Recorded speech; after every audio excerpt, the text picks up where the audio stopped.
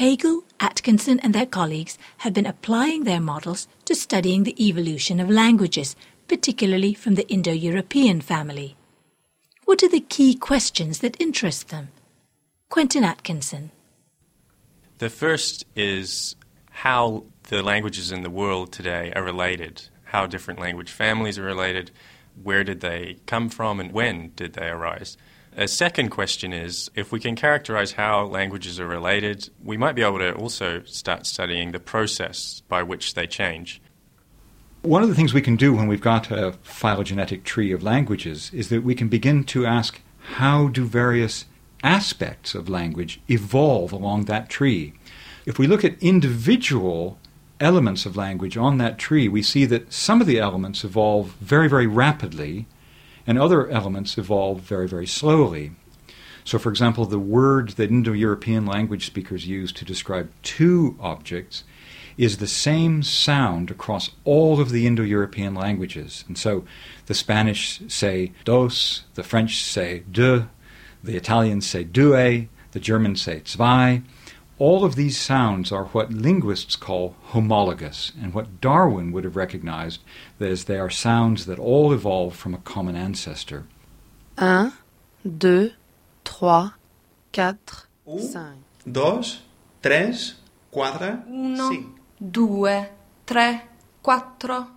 4, 1, 2, 3, 4, 1, 2, 3, 4, 1, 2, 3, 4, 5. But the puzzle is that other words in the same Indo-European languages evolve very, very rapidly. So, for example, what English speakers call a bird, the Italians call uccello, the Spanish call pájaro, the Germans call Vogel, and Caesar, back in Roman times, would have said avis. And so here we have a concept, bird, that has acquired a whole lot of different words. So the first question we were interested in was, how quickly are these words changing? And we were able to model that process on these language family trees and quantify the rate of change. And we calculated what we call a word half-life, which is the time after which there's a 50% chance that the word has changed to something else. The shortest half-lives for the most rapidly evolving words were about 400 or 500 years. The longest half-lives were of the order of 70,000 years. So these words really don't change very much at all. This degree of conservation for some words is remarkable when you consider that languages are evolving simultaneously and independently of each other. When we study languages, we have to bear in mind that each of these languages is existing independently and evolving through time.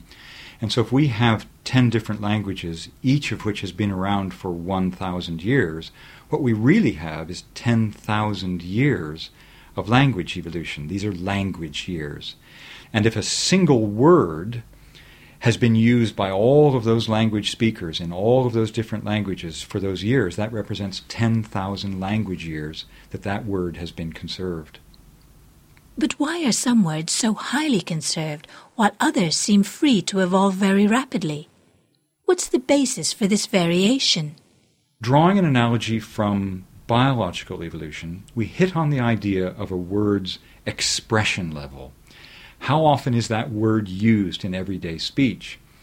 In biological evolution, sometimes how often a gene is expressed in your body, how often it's used in your body, is related to how rapidly it evolves.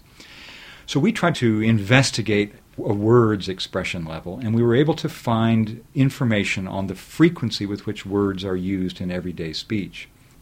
We chose 4 languages, English, Greek, Spanish, and Russian, as examples from across the Indo-European language family.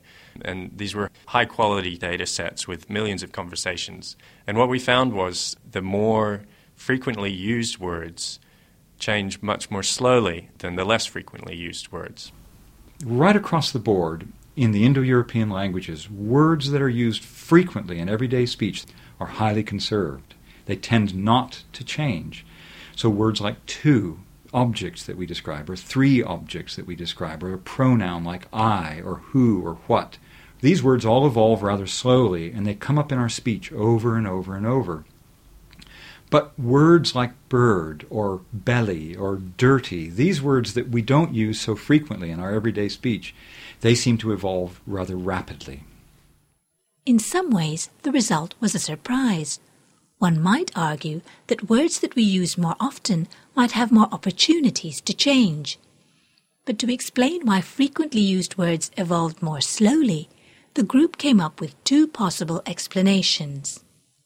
One possible explanation is that the more we say a word, the better we get at saying it. So when we use the word, we're less likely to make a mistake.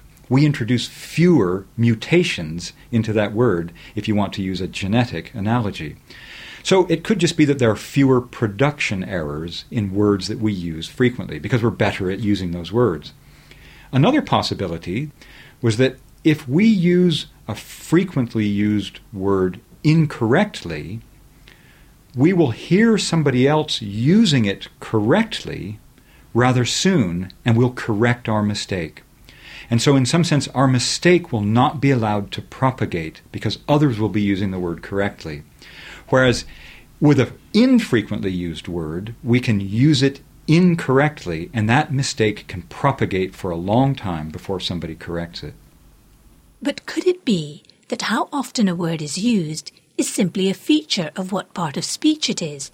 That is, whether it's a noun such as dog or cat, or a verb such as run or walk.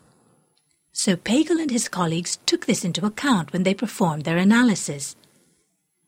They found that for any part of speech, like a noun or a verb, the more often it's used, the more slowly it evolved. But overall, what part of speech a word corresponds to does affect how quickly it evolves. What we found was that numbers evolve most slowly, given how often they're used. Then pronouns, things like he, she, I. Then nouns, naming words like cat, dog, and so on. Then adjectives, the describing words like yellow, tall, thin. Then the verbs were slightly faster again. And then the most rapidly evolving word types were conjunctions and prepositions. So conjunctions are words like and, but, because, and prepositions, words like in and on and at. And they evolved relatively quickly given how frequently we use them. What could the explanation for these findings be? Pagel offers some suggestions which could provide exciting avenues for future research.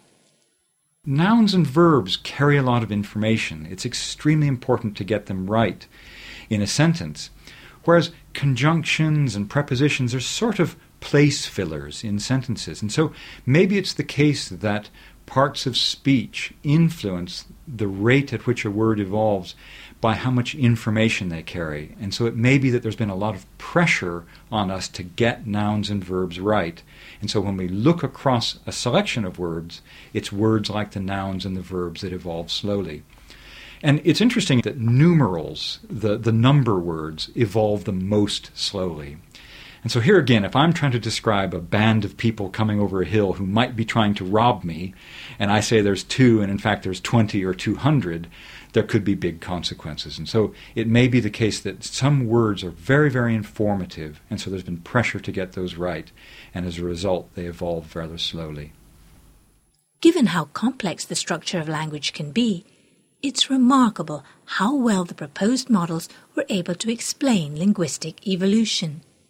These two simple predictors of rate of change, the frequency with which we use words and the part of speech, can explain 50% of the variation in the rate at which different meanings change. By any standards, that's quite a lot of the variation in rate of change.